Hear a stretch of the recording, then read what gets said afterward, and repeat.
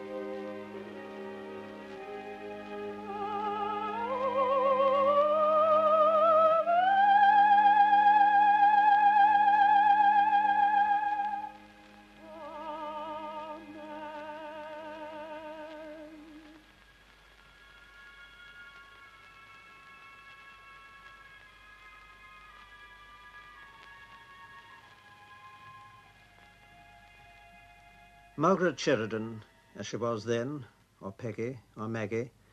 Margarita came later in Italy. Margaret Sheridan was born in a small town in the west of Ireland. Her father was the postmaster. She was orphaned at an early age and was brought up in a Dublin convent. And there, in a moment of great unhappiness, when her friendless position had been cruelly brought home to her, she had a sort of vision of herself, singing before a silver organ, standing at the top of a great green staircase banked with Malmaison carnations. And years later, when she'd been sent to London for training, it all came true. It was the start of her public career. Well, I saw it all again in reality at a great reception given by Lord and Lady Howard de Warden in London. But I must take you back a little.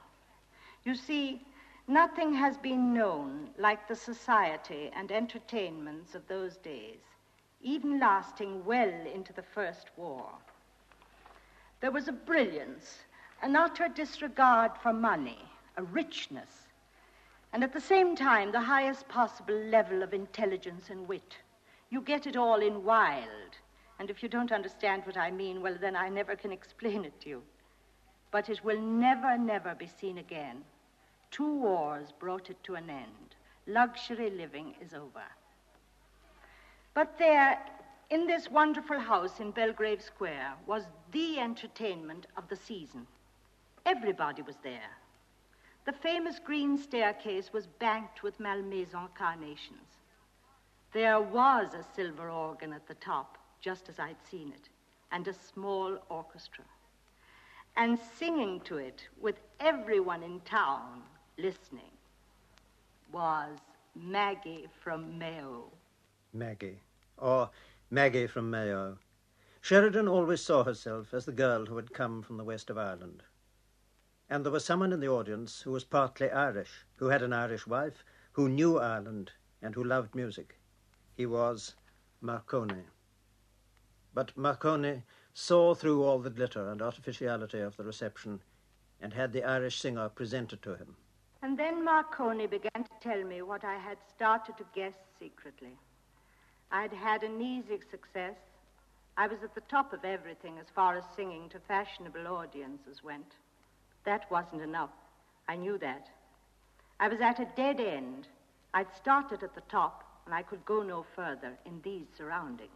But Marconi knew where she could really make a beginning, and their way led them across the English Channel in 1914, with submarines menacing the steamer, and across France, invaded in the north, and then to Rome.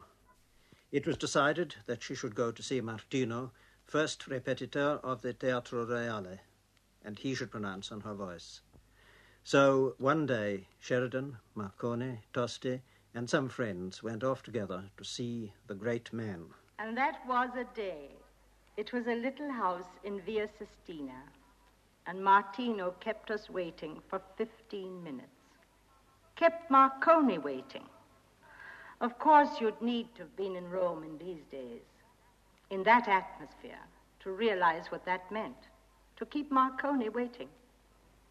There we sat for 15 minutes in a little room, while Martino finished with his previous pupil, who might have been anyone from Gigli, Lauri Volpi, Toti del Monte, anybody. And then we went into his studio. I knew the game was up. Maggie from Mayo was going to hear the truth at last. Everyone sat down, and the genius from Ireland began to sing. And after that, there was a silence, a shrieking silence, not a sound. It was Marconi himself who had to speak first. Think of that. One of the greatest and the most influential men in Italy had to ask the question. Marconi's question was, isn't it the most amazingly beautiful voice, a real discovery? Martino's reply was cautious and therefore unexpected. He said that it depended on what Signorina Sheridan had come to Rome to do, to sing or to learn to sing. If she'd come to learn, then maybe he would agree with Marconi when she had learned. But if she'd just come to sing, well, that would be quite a different matter. Of course, we all flounced out, and we went back to the hotel at Excelsior, where Marconi had a party waiting to celebrate Margarita's astounding success, to hear the wonderful future predicted for her. I went to bed and stayed there. And then the telephone bell rang. To my great surprise, it was Martino himself. We talked in terrible French because I knew no Italian then, except for a few phrases I'd have been better without. Martino told her what he hadn't been able to say in the presence of her distinguished patrons. She had a voice, but she didn't know how to use it. What had she done, he asked musically, to deserve her luxurious surroundings? If he was to accept her as a pupil, she would have to move away to some small hotel and take up the life of a serious student.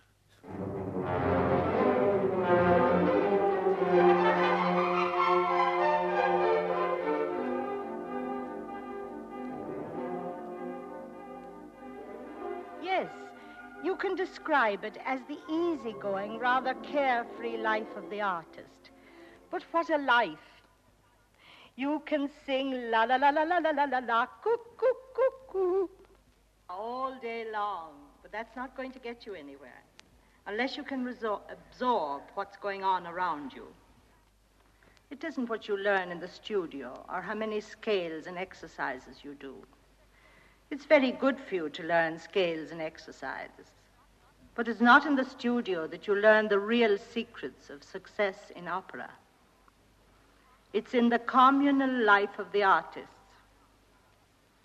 in the becoming absorbed in music, in thinking music, exchanging ideas, hating, loving, feeling, absorbing, living completely. Her hotel backed onto the opera house, and she used to practice every day with her windows open, perhaps because of the climate, but more likely by design, because Emma Carelli, the direttrice of the opera, was within earshot. And she heard her. She was sent for. Well, she had a flat in the opera house, just opposite my own little balcony. And I used to watch her, watering her flowers, feeding her pigeons, or talking to her dog, Bello. I often wondered if I'd ever meet her, and now she had sent for me. What could she want? Had I been discovered hiding in the wings? Well, I started to dress for the occasion, and in those days one did dress. It wasn't just a matter of flinging on any old thing. I put on my very best. Everything was white, I remember. I had a lovely pair of white laced boots. I had to lace up about 150 eyelets. And then I set out for the office. I was shown in at once. There she sat at her table writing. She looked old and saddened and disappointed, as I believe she was. But she was La Carelli, the great and terrible Carelli, with a whole history of singing behind her.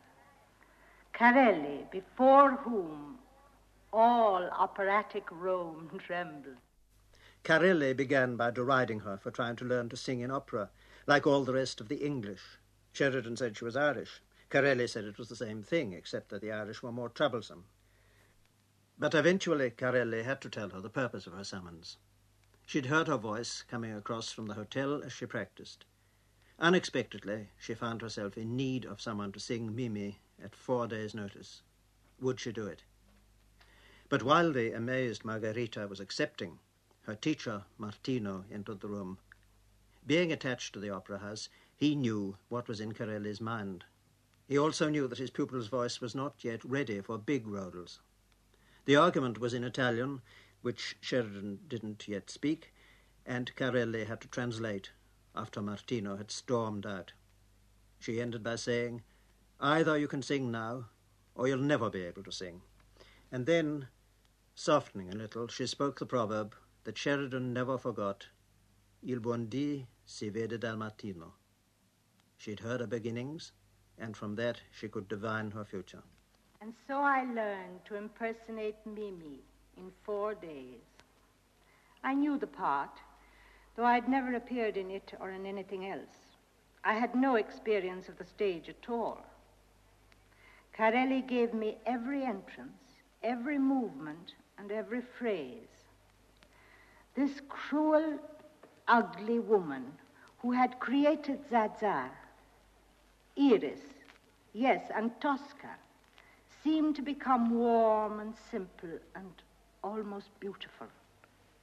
She became Mimi, and she inspired me to become Mimi. She taught me.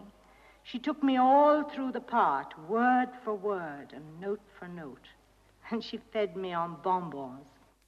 It was a tremendous success. The critics were entranced by this new singer.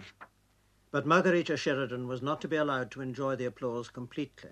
Because while we were taking our curtains, I saw Head and Shoulders in the prompter's box over the footlights. It was Maestro Martino.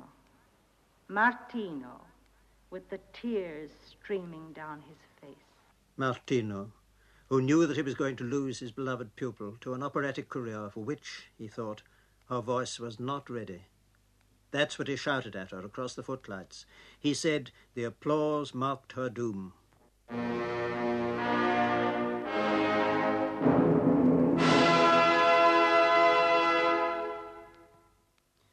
This Irish singer had travelled a long distance to reach success in Rome. And it had taken her a long time, for on this night of her first appearance in 1919, she was already 30. And now the pattern of her operatic future was made plain. Now the demon that always urged her on was seen. She had left fashionable London, where she was feted everywhere, for Rome. She left Roman society, against Marconi's wishes, to be taught by Martino. She left Martino, who loved his pupil, for Carelli and her debut in La Bohème. But she left Carelli, and that was to be the shape of her career. When dazzling success was to be had, she achieved it and passed on without reflection or rest. And those are the days she relived for nearly 30 years in Dublin. That's what she talked about over and over again, until those times and the artists of those days became more real to her than her present surroundings.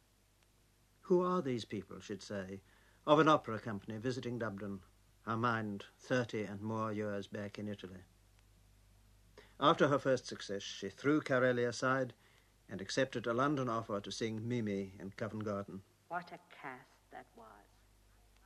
Martinelli was Rodolfo. Samarco sang Marcello. Vanni Marcoux was Colline. And Pinny Corsi was Benoit, the landlord. There were 4 kings in the audience that night, and there were certainly 4 kings on the stage. Some years afterwards, there was a gala performance of Bohème, given by command of King George V. He remembered me and indicated his wish that I should again appear as Mimi. I was presented to him, and he asked me how I had obtained such fluency in Italian and such success at the Scala, being an English girl. And I told him that it was probably because I was Irish.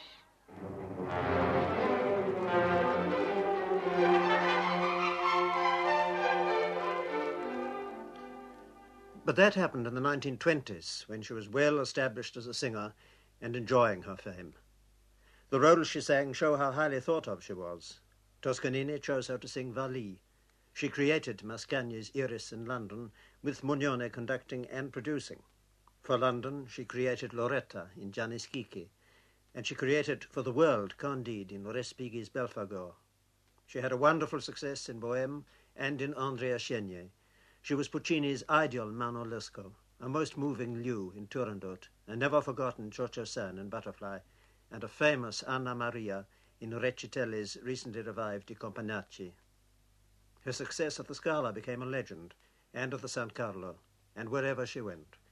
Beloved and followed through the whole of Italy, still remembered by the conoscenti, and then, after 10 years,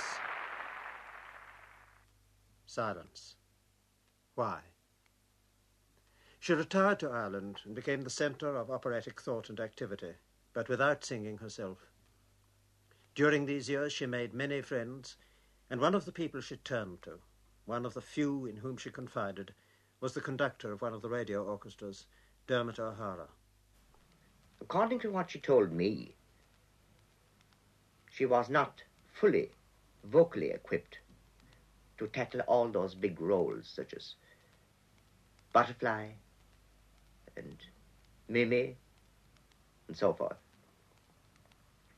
Having sung mostly on that very big voice of hers and relying on it for about 9 or 10 years, the voice shortened and the top notes went. She couldn't stand this, and she retired from the operatic stage.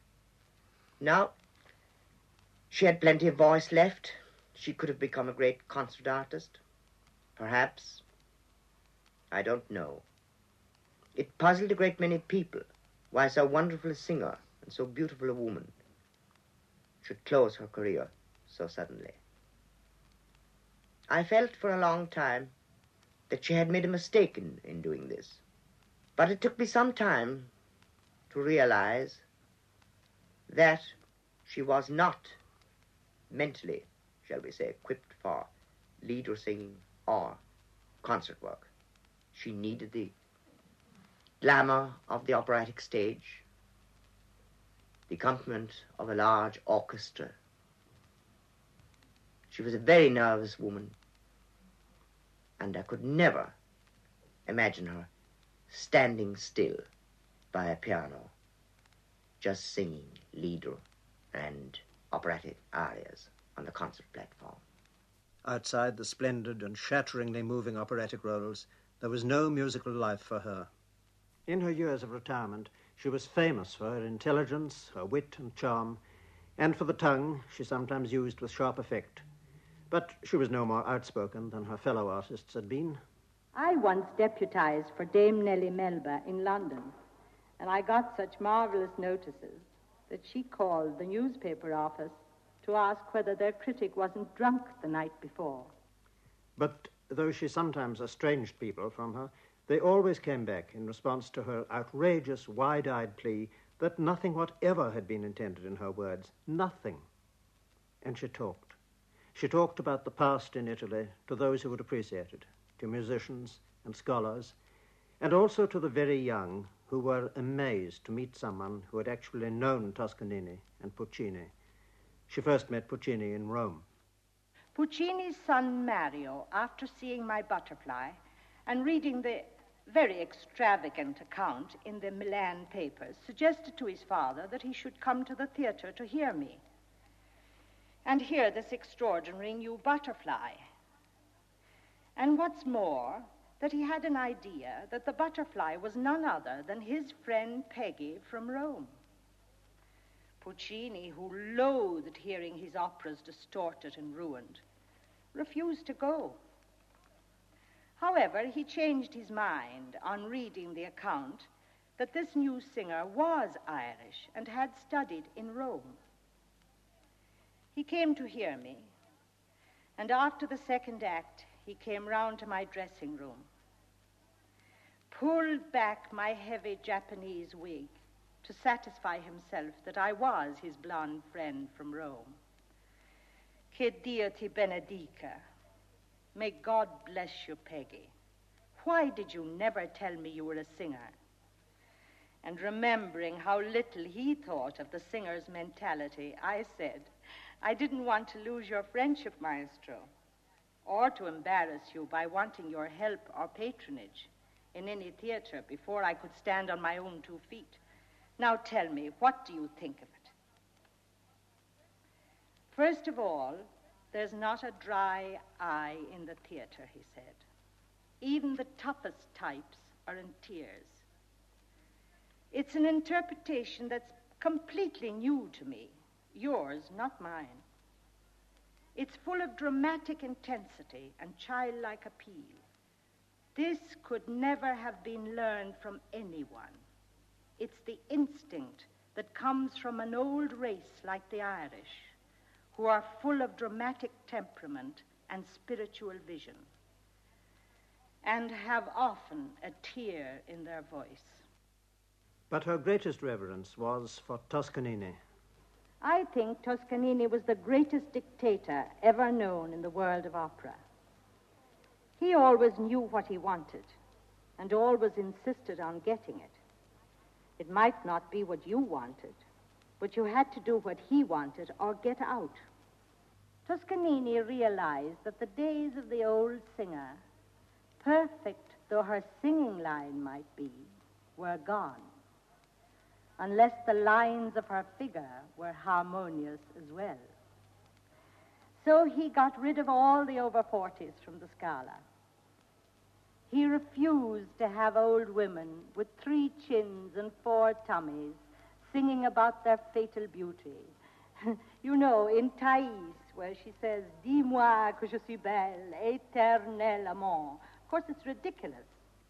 There were a few tenors he determined to make into superb artists, and he really succeeded. Pertoli was the first. There were some magnificent specimens of manhood among the baritones. I don't know why it is that baritones are always so good-looking. But the girls, the prima donne, they were his greatest trial from every point of view. If they had lovely voices, they had no brains. And when they had brains and good looks and voices, then they were almost impossible to put up with. La prima donna assoluto. In fact, they out-Tosca Toscanini. And out-Toscaing Toscanini is what she did herself, a sensational passage of words in the presence of a whole cast.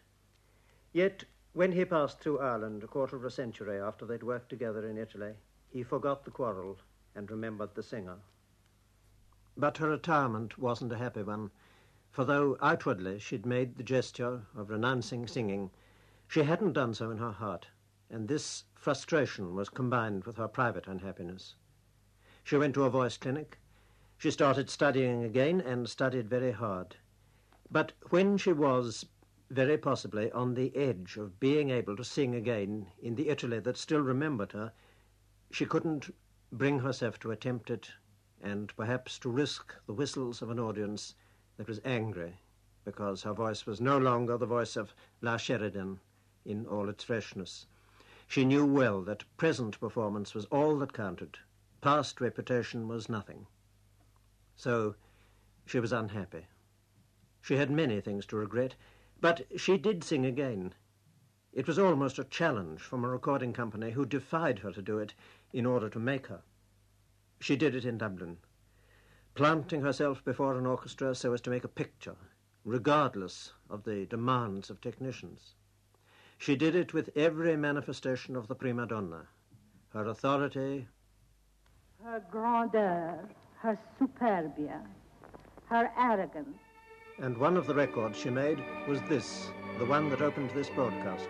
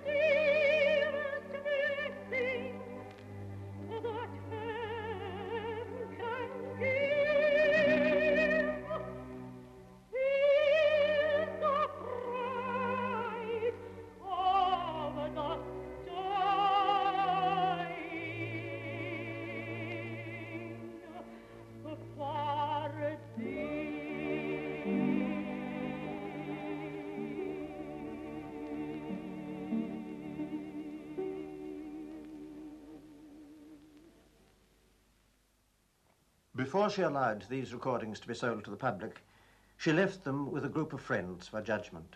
She went to America, to New York, where she advised on Voices for the Metropolitan. It was there that she got a letter saying that her friends didn't consider that the records represented her voice at its best. Back came her cablegram, "Thanks for the mercy killing."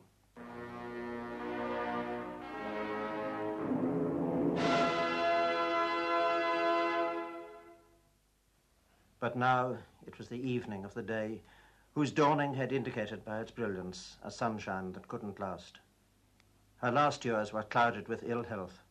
It was a long illness, tragically long for someone who, even in her retirement, had never remained still, whose mind was still warmed by memories of Italy and its opera houses. And there was a quality of the theatre about her hospital room. She'd receive friends there and play them, she played it every day, a record of a broadcast appreciation of her made by the Marchese Malacrida, who'd heard her singing in Italy in her prime. Quite recently I met Margaret again in Dublin. "Well, Margherita," I said, "are you singing?" "No." "Are you teaching?" "No." "Are you making records?" "No." "And why, may I ask?" "Nerves." "Nerves? I don't believe it. You are just being as prima donna-ish as ever. Do you think I have forgotten Toscanini and all the others at the Scala, cursing you for your pranks, and then invariably finishing with, basta che canti, which freely translated means she can do what she damn well likes as long as she does sing. "Different times, different ways, different people," answered Margherita, and she was still smiling, but a little wistfully. She thought and she talked about her triumphs, but modestly and wonderingly, and about incidents like how she'd been sent to Eleonora Duse to learn how to act the part of Valli. She talked of opera houses, her terror before appearing in the Dal Verme, and how she went on to Naples at a time when, in an English prison, Terence McSweeney, the Irish Republican mayor of Cork, was dying on a hunger strike. I was very happy because my butterfly was a success at the Dal Verme. But when I went to the San Carlo of Naples, I was very nervous indeed. While I was there, this great opera house closed as a tribute to Ireland when Terence McSweeney died. The whole Italian public followed his hunger strike hour by hour.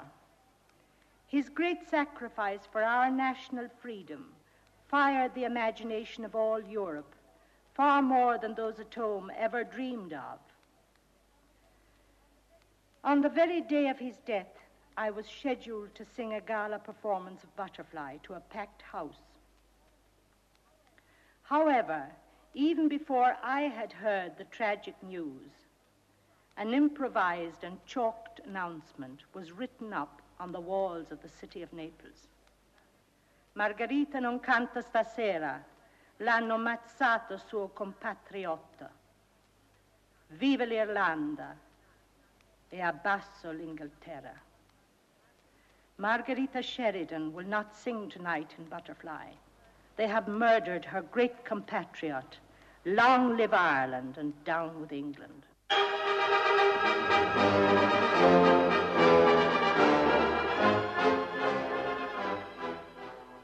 In her hospital room, she had a reminder of Butterfly and of Maria Fernetti, who sang Cioccio San in its first successful presentation.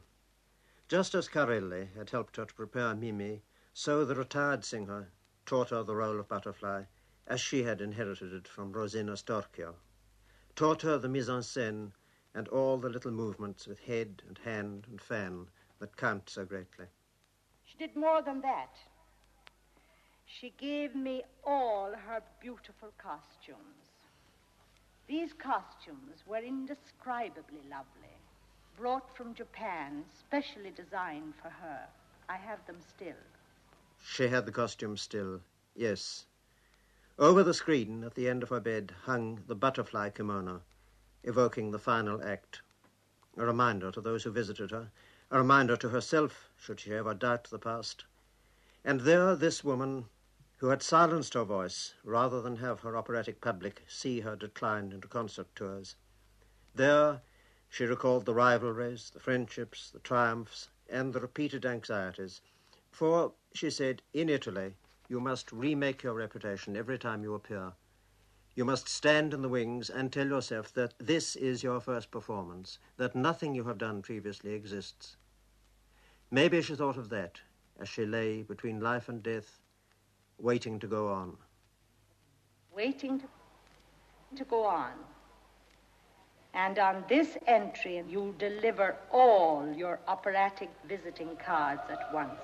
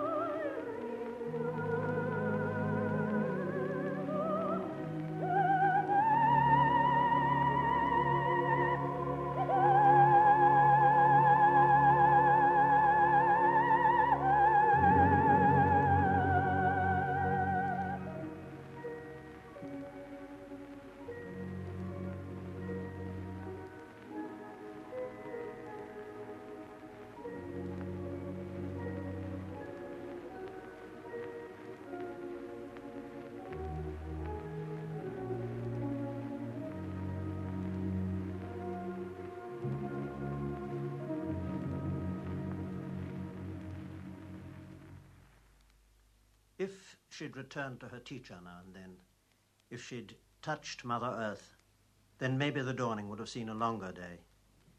Yet it was wonderful to know Margaret Sheridan in her eventime, and while the sun shone, it had been glorious for her. Triumph and triumph and triumph.